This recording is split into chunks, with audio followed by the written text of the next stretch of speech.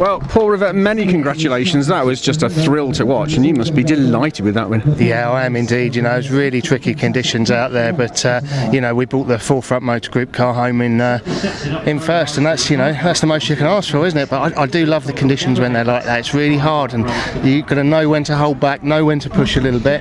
And you know, the first start we were into the lead on that one before the Reds came out, and then the second one we did it. You know, we did it again. So we obviously had the pace and straight off the line and from the word go. So it was a really good race. You know, the team have done a fantastic job putting the car back together after I stuck it in the barrier in qualifying. So a big thank you to all the boys at WDE. They've all worked really hard, and the guys have even, you know, rewrapped the car as well. So thank you to Motion Science for that, because it looks better than it did before the crash in 2 hour turnaround time. So. How conscious were you at the second start that you'd had a good start the first time around, and you know, watching the other cars around you, that you were in with a chance? Yeah, I was in a good place on the grid, to be honest, because I was always going to get a good start from the left-hand side. The track looked fairly dry there.